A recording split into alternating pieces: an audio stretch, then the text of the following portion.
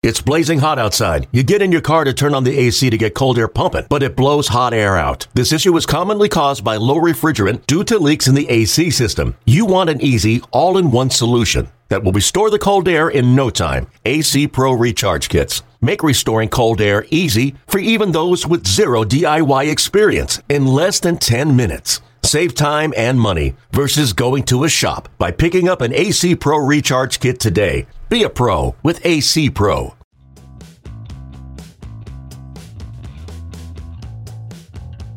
I'm Mark Feinsand, executive reporter for MLB.com. Welcome to the Executive Access Podcast. Logan White is in his fourth season with the San Diego Padres, serving as the team's senior advisor to the general manager and director of player personnel. White joined San Diego in October of 2014 after spending 13 seasons with the Dodgers, running a very successful amateur scouting department that drafted Clayton Kershaw, Matt Kemp, and Russell Martin, among many others. More than 50 players selected under White's watch reached the majors with the Dodgers, while he also played an integral role in Los Angeles' signing of international stars, including Yasiel Puig, Hiroki Kuroda, and Takashi Saito. I sat down with White to discuss the differences between domestic scouting and international scouting, the importance of bloodlines in baseball, and much more. Enjoy this conversation with Logan White of the San Diego Padres. Here with Logan White, Padres senior advisor to the general manager and director of player personnel. Logan, thanks for taking the time. Appreciate it. Well, thank you, Mark. I appreciate you having me on. Absolutely. So you were born in Missouri. You grew up on a ranch in New Mexico. No real big major league presence in New Mexico to speak of. What was your team growing up? My baseball team was actually the Cincinnati Reds. When I was a kid, I used to love watching Tony Perez and Concepcion and all of those guys, or at least reading about them. I was always a big reader. And then I would say as I kind of grew in the part of New Mexico where I was raised, back then you had the station out of Atlanta. So I was like a lot of people, was supposedly at the time Atlanta, America's team. America's team, that's and it. And TBS. I watched a lot of the Atlanta Braves. Yeah, that seems to be, for anybody who wasn't raised in or near a major league town, the Braves seemed to be the answer, just because that was the team you got to see on a regular basis. That was exactly right. And they had some rough years along the way, and I still, back at that time frame, and still love watching them and everything, and watching the great players and pitchers, because that was my only access, because I never actually even had the ability to go to a Major League Baseball game until actually I was in college. Wow. Yeah. TBS back then was basically Braves baseball and NWA wrestling, and that was pretty much the extent of their programming. That was it, correct. You played baseball at Western New Mexico University, graduated with honors, academic All-American in 1984.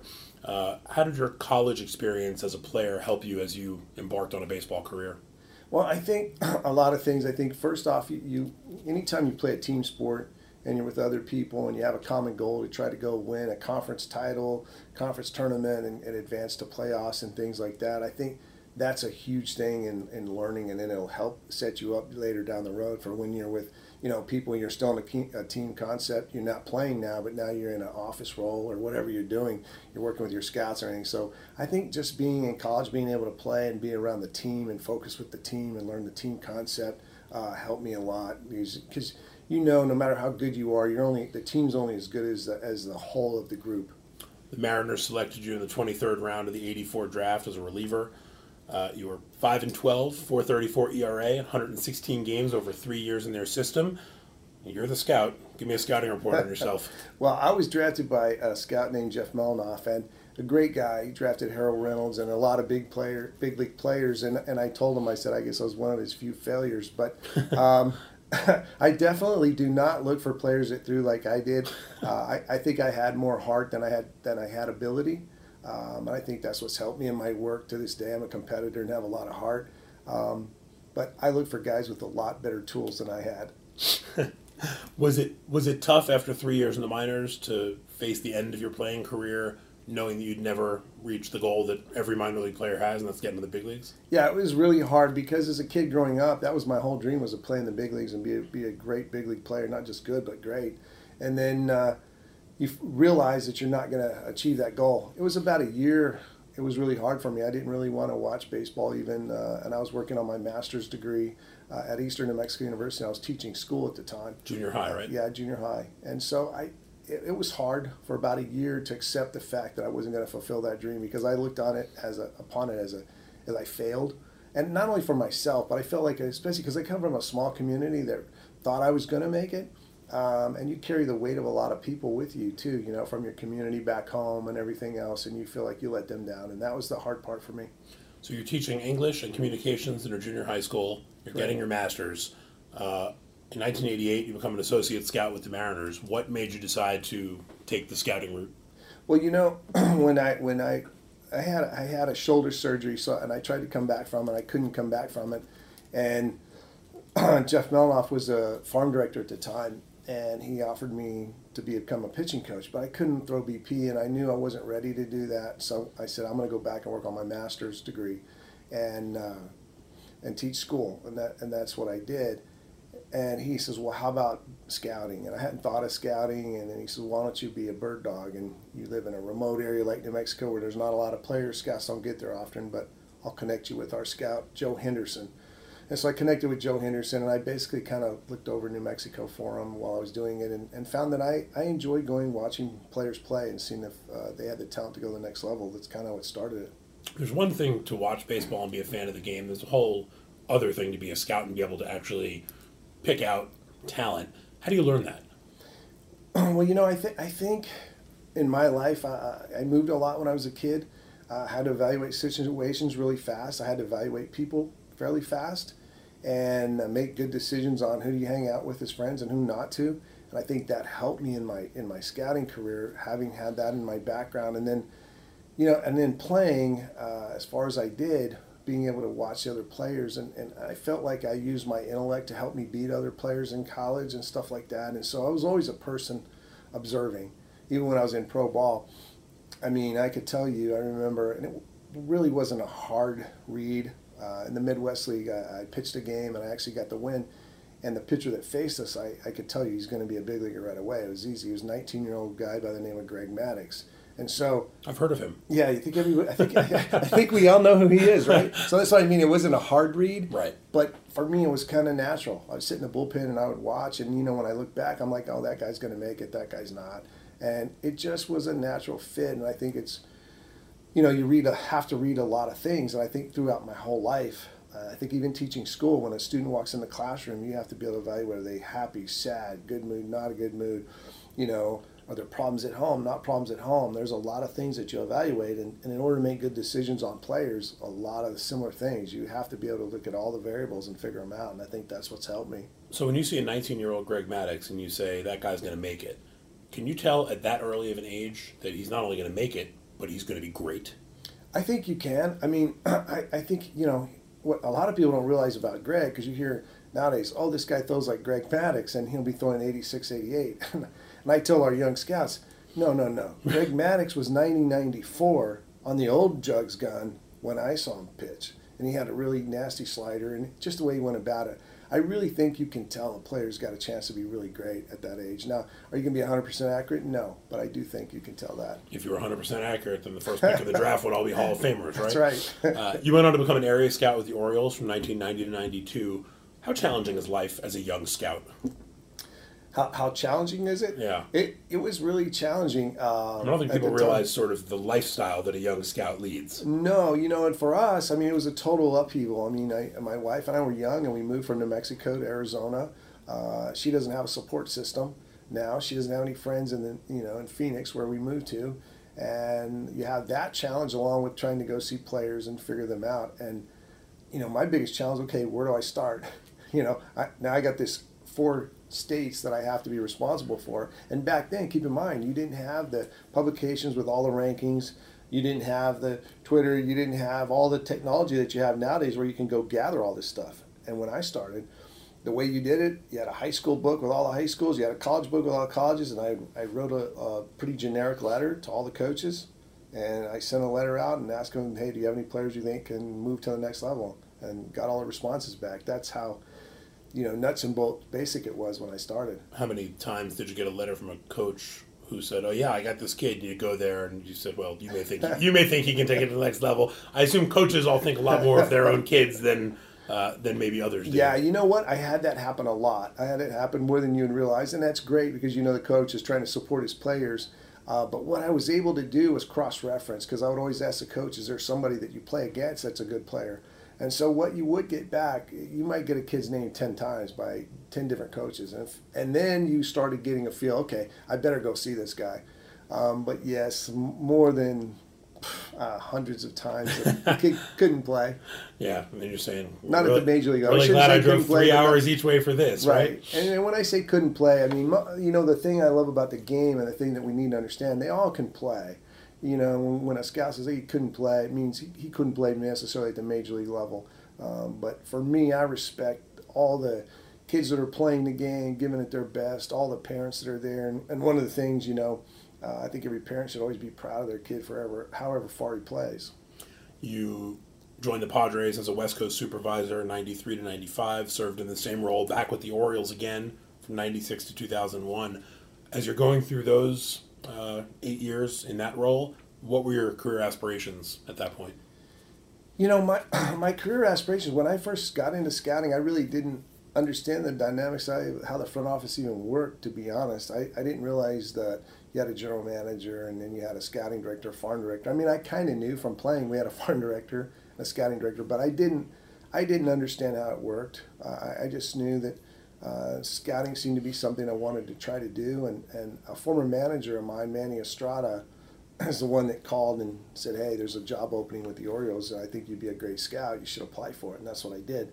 So when I applied for it, I didn't have any feel for the dynamics of how the front office works. Now, by the time I got into 95, 96, I started understanding it more, and I would say probably around 1997 or 8, somewhere in there, through my mentors and people that I work with, like John Cox and Gary Nichols and Gordon Goldsberry, a lot of people, I started realizing, I'd love to be a scouting director someday. And that's when it started changing for me once I got a feel for it. You joined the Dodgers in 2001 as director of amateur scouting, getting to that level. 5 years later, you're promoted to assistant general manager. You're heading up amateur and international scouting. Eventually had a vice president title in 2011. I'm interested in the differences between scouting domestic players and international players. What's the biggest difference when you're looking at kids in high school and college in the U.S. and a 15 or 16-year-old kid in the Dominican, or even a player in Japan?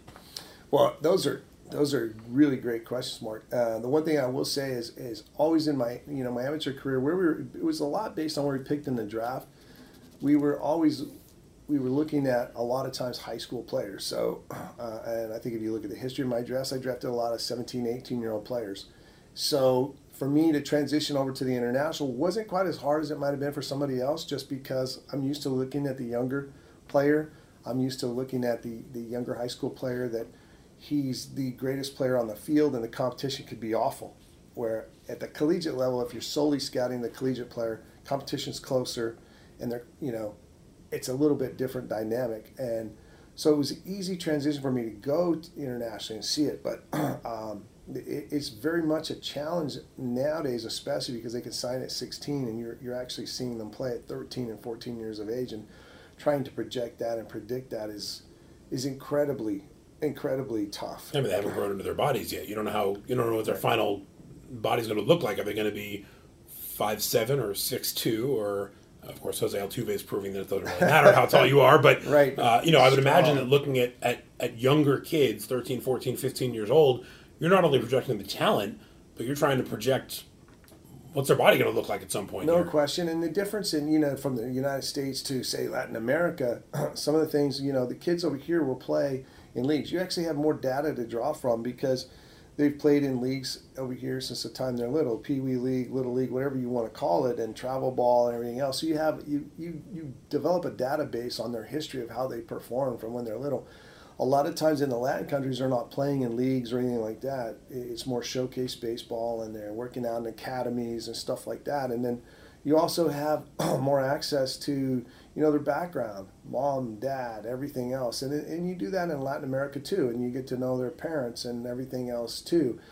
But it's not as clear-cut and easy to sort out as it is here in the United States sometimes. And so I think that makes the dynamic over there, a little bit tougher. From that angle. I think that they have different challenges in both. I mean, here in the United States, the players, are constantly going to school and they have a lot of things to do, and they are in Latin America too. But I think they do a lot more academy work in Latin America than they do here, and it's become more prevalent here than it was in the past. But definitely a huge challenge, and then different dynamic in different cultures. Japanese culture is different than Latin American culture, different than necessarily the culture over here, and so you have to have a feeling for a culture too when you're looking at players. And one of the things that I would always try to caution our scouts and people about is don't make a bad judgment call, misunderstanding of culture, because culture can come into play too. I was going to get to this later, but since you mentioned it, among the international players that have worked out quite well for the Dodgers that you helped bring in, Yasiel Puig, Hyunjin Ryu, Hiroki Kuroda, those are some guys who have had pretty good careers over here. What's the biggest concern when you bring over a high-profile player, and not one of the necessarily 16-year-olds, but a high-profile player from another country, and try to throw him into the big league atmosphere? Well, I'll use the two guys as examples. The biggest challenge is each is so individual, and it's almost like when you're evaluating a player, no matter where he comes from, everything is always individual oriented. With Hiroki Kuroda, it was to me an easy call. I gone over there, I've seen him pitch a number of times. He was always a professional, a gamer, had all the pitches, had the stuff, the way he competed, and you had a complete track record of years of this guy doing it in Japan at a very high level.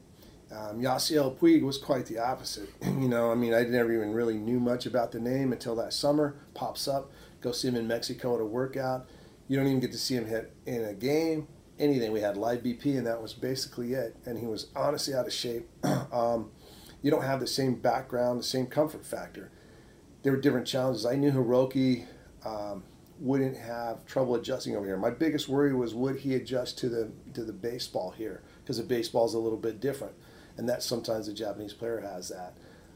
But I knew he would not have any issues adjusting from that standpoint. With Yasiel, I knew that he would have issues that he's had in his past and stuff, or we'd have to be careful with it. And we tried to address that early when I was in LA, because his personality is totally different than Hiroki's.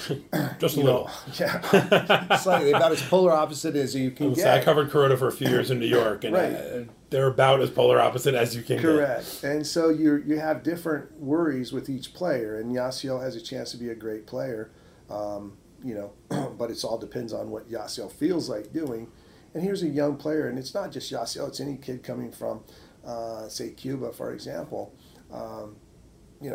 Really, they can't just go out and eat a steak anytime they want, and this and that. There's so many little intricacies that we take for granted in the United States they don't know about. Like, I remember, I think it was in the minor leagues, he went to the stands to get during the game to get a burger. Oh, he could do that in Cuba. Right. But you can't do that here.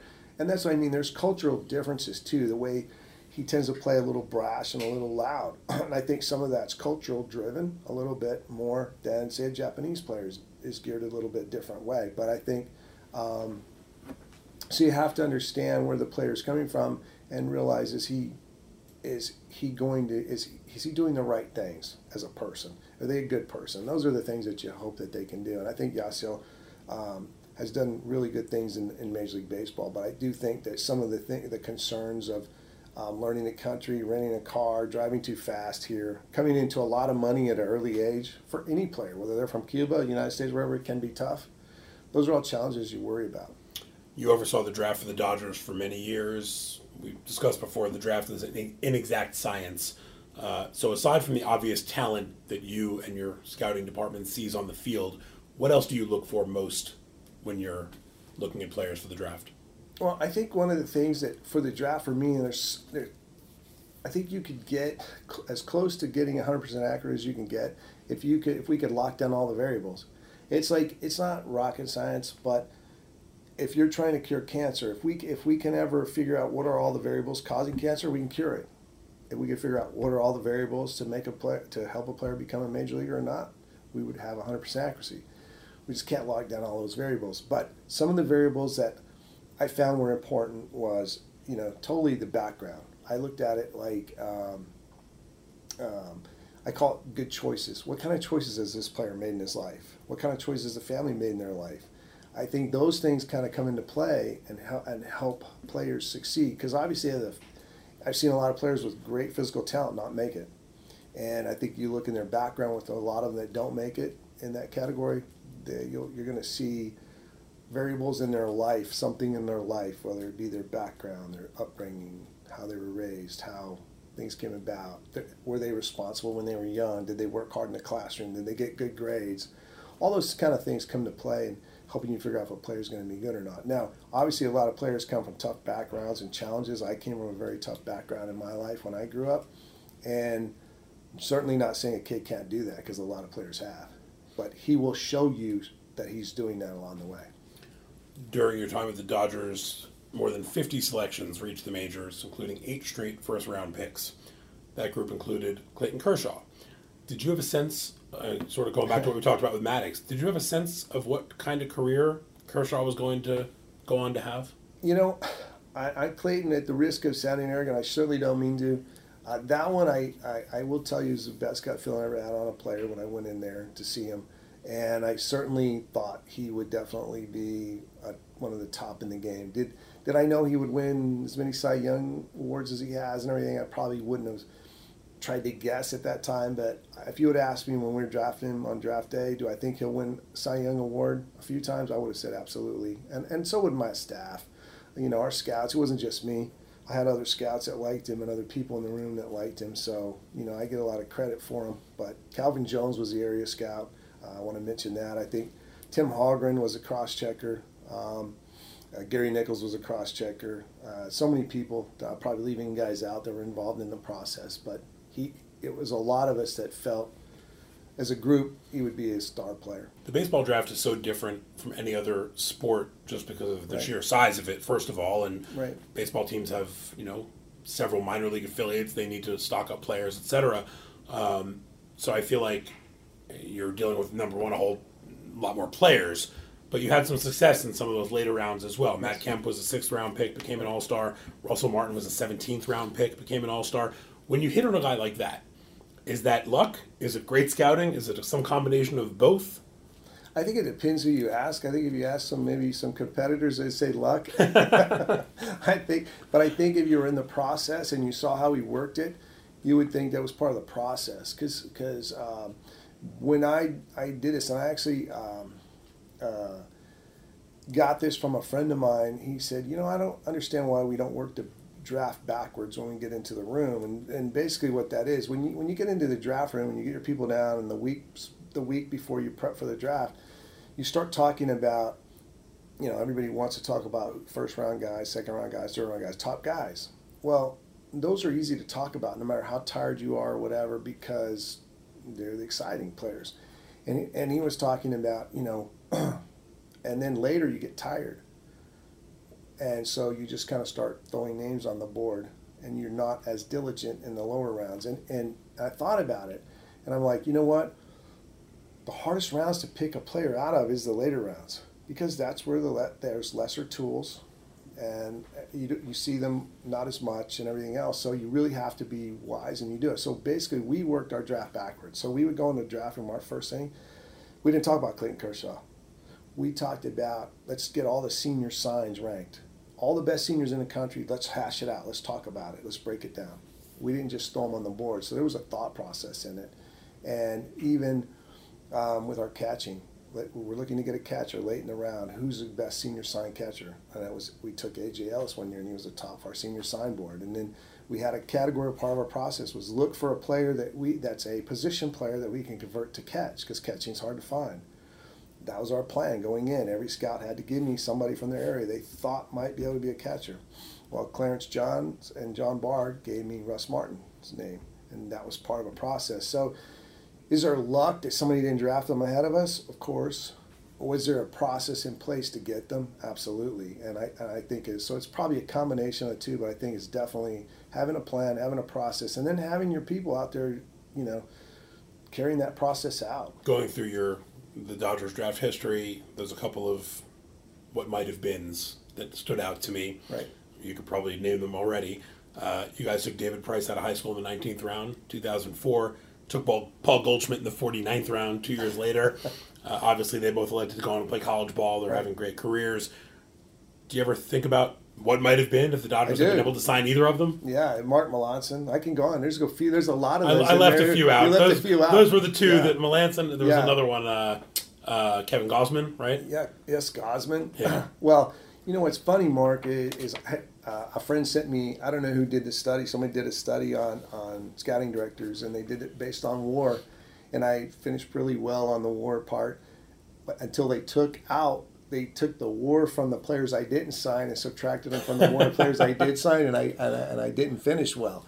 And I thought it was kind of interesting and kind of funny because you'd have to know the process at the time. My outlook was two things. When I was drafting David Price and these guys, I knew my odds of signing them were not good. But I also knew if I could sign them, it's like getting an extra first-round pick. Right. And I knew I might not get a chance to draft him again in 3 years out of college, which was the case. He went number 1 overall. So I was trying to make a case to ownership. And I actually did go to ownership at the time, and our general manager at the time with David, and say, hey, I need $2 million to try to sign this guy. I don't know if that would have signed David at the time. Probably not. They were pretty adamant about going to Vanderbilt. But I was trying to build a case for down the road that we're taking the right guys. So later, when I go to ownership and say, I want to go over slot on this player, I built a track record of it. Right. So there was a method to taking some of those guys. And then the second factor of it, you look at Jock Peterson and Nathan Eovaldi, two guys that made it from the 11th round. One was going to Texas A&M, and one was going to USC.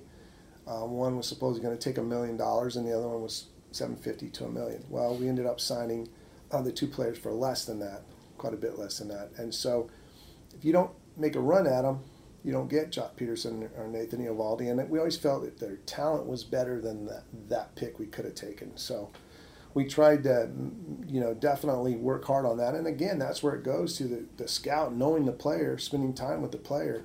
I know Jock Peterson, Orsino Hill drafted him and stayed on it. But Larry Barton, a scout, a long time veteran scout, had helping us. He would call me like every week and tell me, Logan, we got to sign Jock Peterson, and did a great job. And your scouts really worked hard. The scouts really worked hard to get it done. And it's easier to take a guy out of college you're going to sign that maybe doesn't have the tools but isn't going to play Class A ball. I'd rather take a shot in getting a guy that can be an impact player. Well, it must be easier to accept and handle that situation when it's a 17th rounder or 19th rounder like Price or a 49th rounder like Goldschmidt.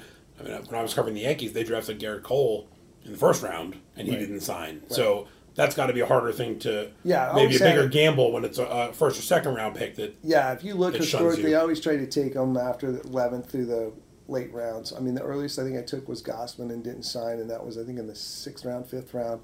But, yes, generally I try to take them in a range where the percentage of players making it in that pick is real small anyways.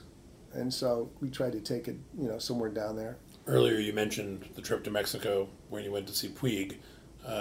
Turns out you discovered somebody else while you were there as well. You saw Julio Urias for the first time. When you see a kid like that, and nobody else seems to have picked up on him yet, is there ever a feeling that this must be too good to be true?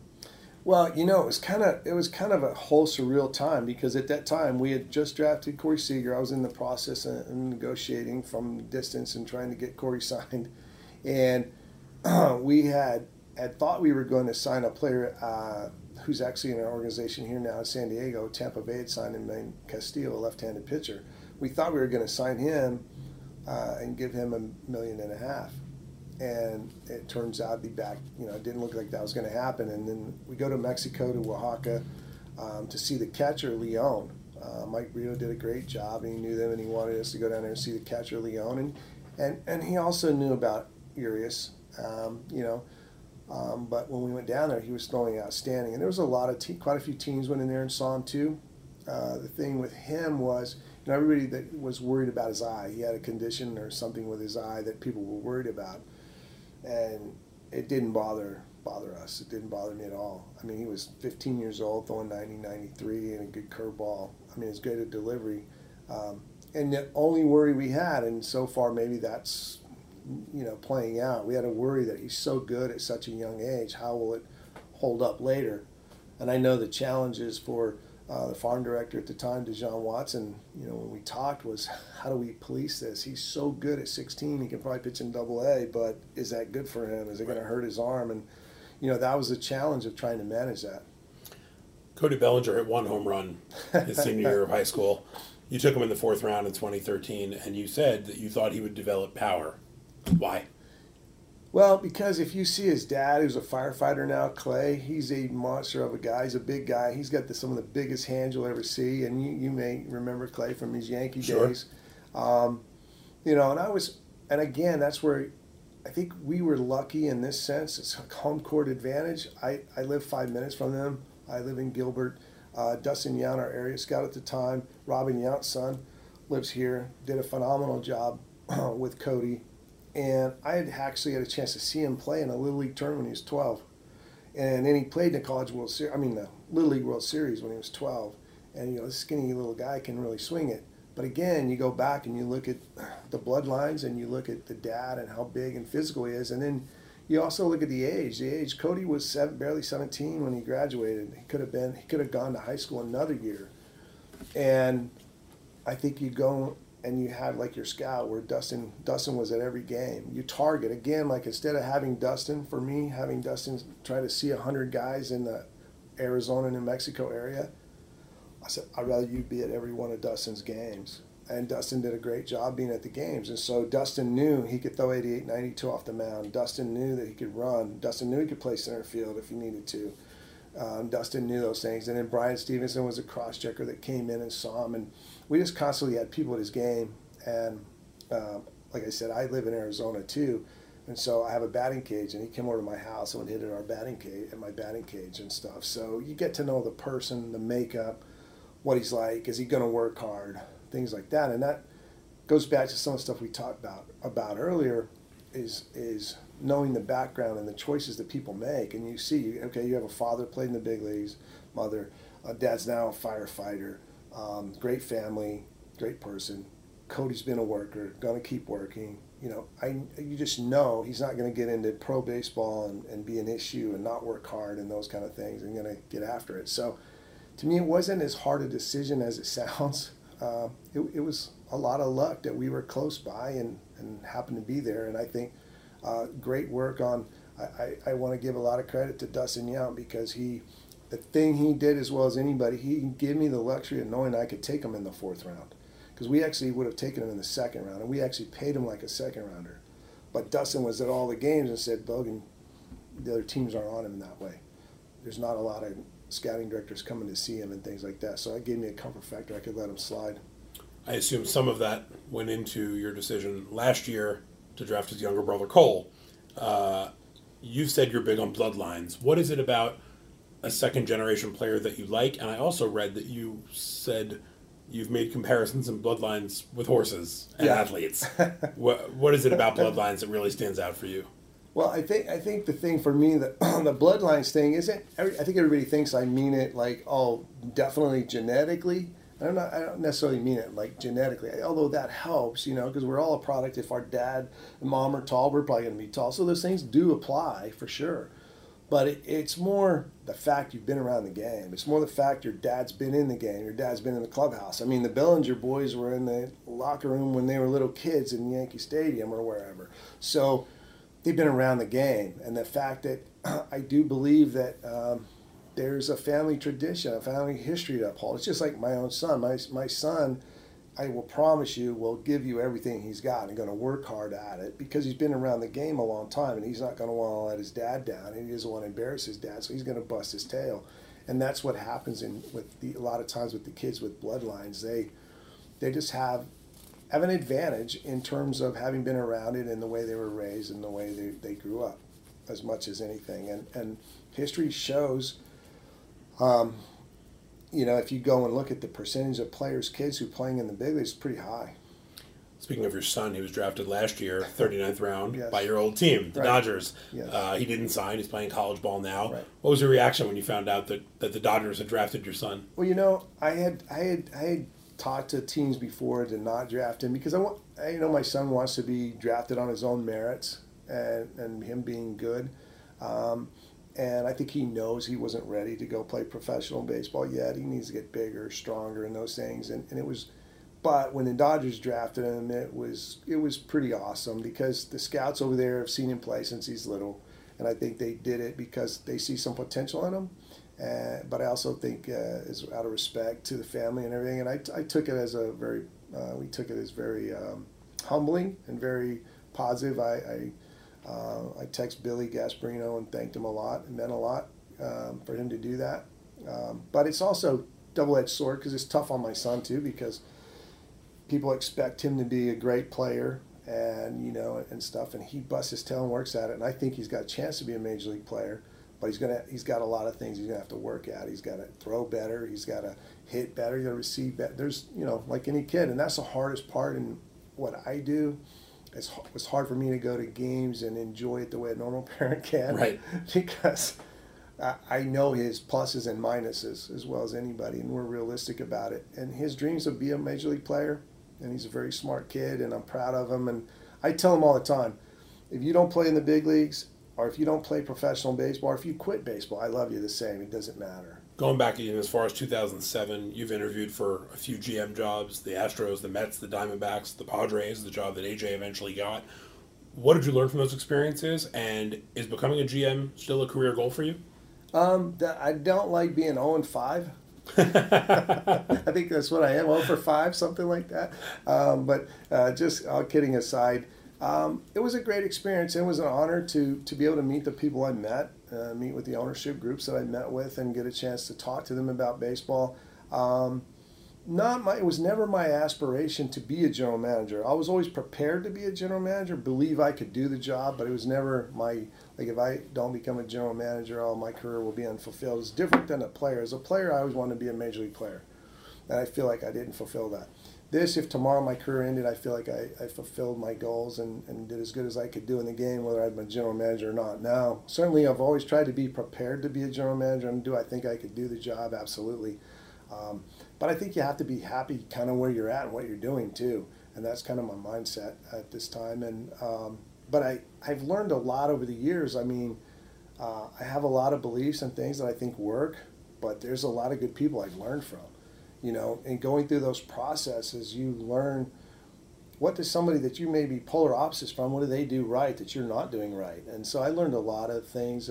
How would I do things different? How would I do things better from those interviews? And like I said, it was a very, very happy that I had those opportunities to do that. And like San Diego here, I didn't get the general manager job, but I was very impressed with ownership at the time. They were outstanding, and I think they picked the right person for the GM job, and I'm happy to work for them. So after this successful run with the Dodgers, 14 years that we've been talking about, you end up joining the Padres and AJ Preller as a senior advisor to him and director of pro scouting. What was most appealing about that opportunity for you? Because it was something different. You weren't coming here to be the amateur scouting director. This was a different situation. Yeah, what was appealing to me is I knew Andrew and Friedman was coming into LA, and I had nice talks with Andrew, really respect Andrew and liked him. But I also felt like I had worked with AJ in the past. AJ had worked in LA when I was a scouting director, so we had a relationship. I had a feel for him and a trust factor. I think during my interview process, I really liked Ron Fowler, and I liked Peter Seidler a lot. I thought their ownership group had their head and heart in the right place and wanted to make San Diego a winner. And I thought it was a perfect time for me to give it a different look and try to go to San Diego and do something special down there. And AJ was just so passionate about what he wanted to do and how he wanted to create a winner there. And I knew Andrew was going to have his own, different people that he wanted to hire, his people that he had a feel for. I think he would have included me in that, but I felt he deserved a chance, and they deserved a chance to start with their own crew too. And so I think it was just a perfect fit all the way around for me to make the call to do that. So you're a division rival with the Dodgers now. Yes. A team that you played a large role in building. Are there ever mixed emotions for you as you see players that you drafted succeed when it's at your own team's expense? Or, I mean, obviously when the Padres play the Dodgers, I'm sure you're not torn at all. What's it like for you last year watching the World Series? Mark, that's very difficult because, even people that wanted to do articles or interviews about it, I was very sensitive to it because I'm a Padre, and I love being a Padre. And I know Ron Fowler is as much a San Diegan as you can ever imagine, and so is Peter Seidler. And I'm 100% loyal to this organization. And so it was tough to talk about players from from our rival. But at the same time, I can't totally distance myself from a part of my life, a part of my past that I still feel close to. So yes, it was extremely hard. And hopefully people understand what that would be like. Once we're out of the playoffs, yeah, absolutely 100% was I rooting for Clayton Kershaw to pitch great in the playoffs. I want that more than maybe he wants it. Well, I shouldn't say that. I was going to say that might not be true. It wouldn't be true because Clayton he's the best competitor you could ever find, and I know he wants it more than anybody. But yeah, watching those guys, rooting for those guys, Kenley Jansen, Corey, all these guys, yeah, I definitely was 100% rooting for them. We know the kind of impact that analytics have had at the major league level and certainly some minor league levels as well. How have they changed the process of amateur scouting? Well, I think they've changed the process of amateur scouting for a plus and a minus. And I'll answer that two ways. It depends how they're used. It depends like any tool. I think it can be overused and it can hurt your draft. I think it could be underused and it can hurt your draft. I know that years ago when I first started, the good scouting directors, we didn't call it analytics, but I never was going to draft a pitcher, to simplify it. I was never going to draft a pitcher in high school that didn't strike out one an inning and he walked a guy an inning. So we were looking at numbers back in the day. I wasn't going to draft a high school hitter that couldn't hit over 300 and have a high on base percentage in high school, high in the draft, no matter what his tools were. So I think there's a lot of us that were using statistics a long time ago. We just were not smart enough or didn't do it. We didn't put it in the right boxes, I guess how you would say, to utilize it. And I think they've refined it, done it a better service than we did, and they've refined it and utilized it even more. Like things that we didn't think about. Like now, what I think is great, the analytics department can go and give us a list. How does this guy hit against the Friday night starters in college? Very valuable information. This guy, is this guy struggling against Friday night starters, but he's hitting better against the kids that pitch on Sunday? Those are really impactful things that you can use. Strikeout ratios in college and things. There's so many things that you can use from an analytical standpoint that help you make a better decision. So to me, if you're not using them, you're going to lose out. You're going to make mistakes that you wouldn't make. But I think on the flip side of the coin, sometimes analytics gets a little carried away with there's so many formulas, so many ideas, so many things. You have to sort through it and you have to sift through it and go, okay, is this applicable right here? It could be, age at the draft. Sometimes people go, okay, we all know if a player is 17 years old at the draft and he's performing really well in high school and against older kids, that's great. We know that. But sometimes people will say, well, if he's 19, that's not a good thing. They use it analytically. They say 17-year-old's better than a 19-year-old. But when you ask yourself, what's the ratio? How many 19-year-olds graduate high school and are playing ball? Not as many as probably are 18. So I don't know if that gets too detailed. But I think what I say is you have to go in and you have to really evaluate whatever tool you're using from an analytical standpoint. What's the track record of it? Does it work? And is it going to be valuable to use here? And so I think if you can do that, and I think it's Bill Belichick and the Patriots, I think they have a person that he solely does that. He says, I go in and cut out the noise. And there can be noise in analytics, but there's a lot of great stuff in analytics. There can be noise in scouting. Trust me, I cut out a lot of noise from some of my scouts too. So it's not a scout or an analytic thing like it's been trying to be portrayed sometimes in baseball. You just basically have to cut out a lot of the stuff from it could be your scout or the analytics department.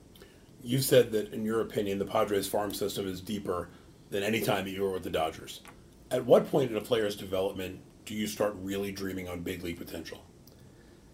I think once, man, the minute they get out and they start performing, I think if you see a player go out and he's in rookie ball and he starts performing and there's certain numbers, like say it's a hitter, the hitter is hitting for a high average and a high on base and his strikeouts are low and his walks are high and he's showing some doubles and some power numbers, you can really start dreaming on that guy pretty quick. So for me, it starts out at could be rookie ball level. But I mean, but for it to really take full stride when they get to Double A and they're showing success in Double A is where it's kind of, for me, where that's the tipping point.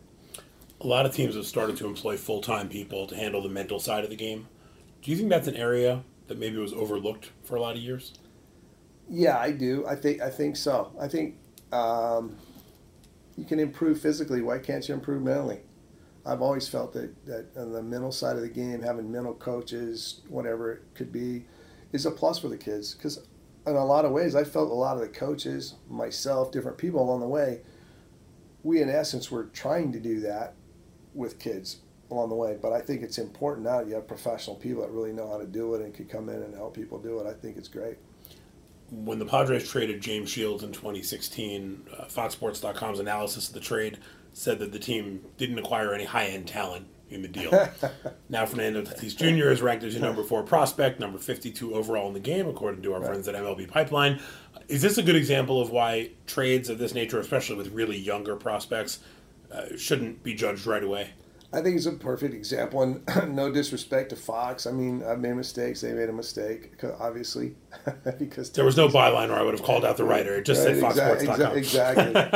But yeah, I think whether it be the draft or I have a saying all the time. I tell people you have to let things play out, because I remember one year it was my second draft. They were talking about how a team took a college player and he pitched in the big leagues that year, a college pitcher, pitched in the big leagues, and how they were smart and the teams that took the high school pitcher were dumb, basically was what was said. And that pitcher never got to the big leagues again, and that year I had taken Chad Billingsley, who had really 8 pretty good years in the big leagues. So you got to let it play out sometimes. In recent years, the Padres hired 2 former Dodgers pitchers, Takashi Saito and Hideo Nomo, to work in the front office. What can guys like that bring to a front office? Well, they both bring a little different. I mean, Nomo-san, and I like to call him Nomo-san, the Japanese thing, he's a very intelligent guy. He was a very serious pitcher over here and didn't interact a lot, but he's unbelievably intelligent with his takes on pitching and what to look for and what you do and things like that. And he brings a charisma and everything to the game. Like when he goes out in the bullpen and he talks with our young pitchers and stuff like that. To me, he can help us in a scouting standpoint, because he actually has a pretty good feel for evaluating talent. He knows what it takes, and yet he's really good in being able to work with young players and help our young pitchers, especially learning, split finger, which he threw really well. And Takashi, he's a little more of the front office type. Takashi brings a lot of energy, everything, good evaluator too. But he can bring the opposite side of the spectrum from Nomo. Nomo was a star over here right away, came over earlier. Takashi was more at the tail end of his career, even in Japan at 36, and kind of rejuvenated, coming over here when we signed him, and was a National League All-Star closer. And so he had a myriad of levels he went from. So I think he can bring that to the table when he's talking to players and stuff like that. And he's just a terrific person as well. And they give us a presence in Japan. We want to up our presence in Japan. We want to make more of an impact. We think San Diego is a great place for Japanese players, and that was part of our process too, to improve and hire good people that can improve our presence in Asia. Jerry Dipoto is the only current general manager that played in the big leagues. Why do you think it's trended that way, where big leagues are being populated by more and more Ivy Leaguers or guys who maybe topped out in college ball and have been working in front offices as interns and working their way with the baseball operations department, while former players really haven't necessarily gone the front office route quite as often? That's a great question. I think a lot of the Ivy Leaguers learned from us guys. No, I'm kidding. I'm kidding. It's a great question. I think that they brought a fresh look. I think that, like just being around AJ, I will tell you, he's got the best memory in the game. I don't know anybody with the memory that AJ Preller has. My memory can't even come close to matching it, and I think I have a good one. I think... I'll say you've remembered an awful lot for this interview. I tried to, but he will remember exact date, name, time, place, everything. It's a great question. I think that, in like anything in life, you get trends. Trends head one way, and, the trend is to hire a bright, young, energetic person. And I think that, the general manager's job is very difficult. You have to wear a lot of hats. You're dealing with a lot of managing people, the media, everything that you have to deal with day to day. And some of these guys are just unbelievably bright, articulate. They're sponges. They're really good at taking, what does Logan White know, and what does this person know, and this person, and being able to take it and put it into effect and in essence make it their own sometimes. And I have nothing but respect for the guys that have been able to come in and do that. I think partially too, some of them are maybe slanted towards their goal. It's their goal to be a general manager. Like I said, I was being honest. My goal was never to be a general manager. Now, I think I could do it. My goal was always to prepare to do it, but never was my goal. And I think some guys have that goal, that's what they want to do, and they're very good at being able to figure out all the avenues and learn all the nuances that they need to know in a front office, and they handle that well. Logan White, Padres Senior Advisor to the General Manager and Director of Player Personnel, thank you very much for your time. This was a lot of fun. Thank you, Mark. I really appreciate it. Enjoyed it myself. Many thanks to Logan White for taking the time to sit down for this week's episode of Executive Access. Our next episode falls during All-Star Week, so what better time to chat with an executive from the host team, the Washington Nationals. I'll sit down with Assistant General Manager Bob Miller, who is widely recognized for knowing the game's rules on and off the field better than anybody else in the sport. We'll discuss how that knowledge helped Washington land Trey Turner, discuss his stops in Arizona and Cincinnati, and much more. You can search for Executive Access on Apple Podcasts, Art19, or wherever else you listen to podcasts, so be sure to subscribe and enjoy these conversations all season long. If you like what you hear, leave us a review while you're at it. We always appreciate those. And be sure to spread the word and tell all the baseball fans in your life about Executive Access. Until next time, I'm Mark Feinsand.